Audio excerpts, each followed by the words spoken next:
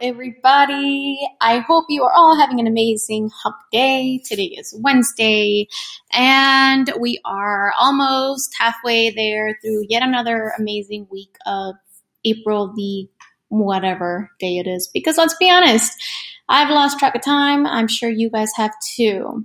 But we talked about cryptids last week, and I do want to keep talking about cryptids. I'm going to bring up a special regarding vampires, ghosts, zombies, werewolves, all our fun folklore mythical creatures that have pretty much plagued all of the TV since the dawn of time, and of course our universal original horror monsters. But until I decide on which one I'm going to do first, I wanted to ask you guys, the fellow YKYZers and Mistress of the Microcast listeners, what is a story that's happened to you? I want to learn more about my listeners, about my fellow YKYZers.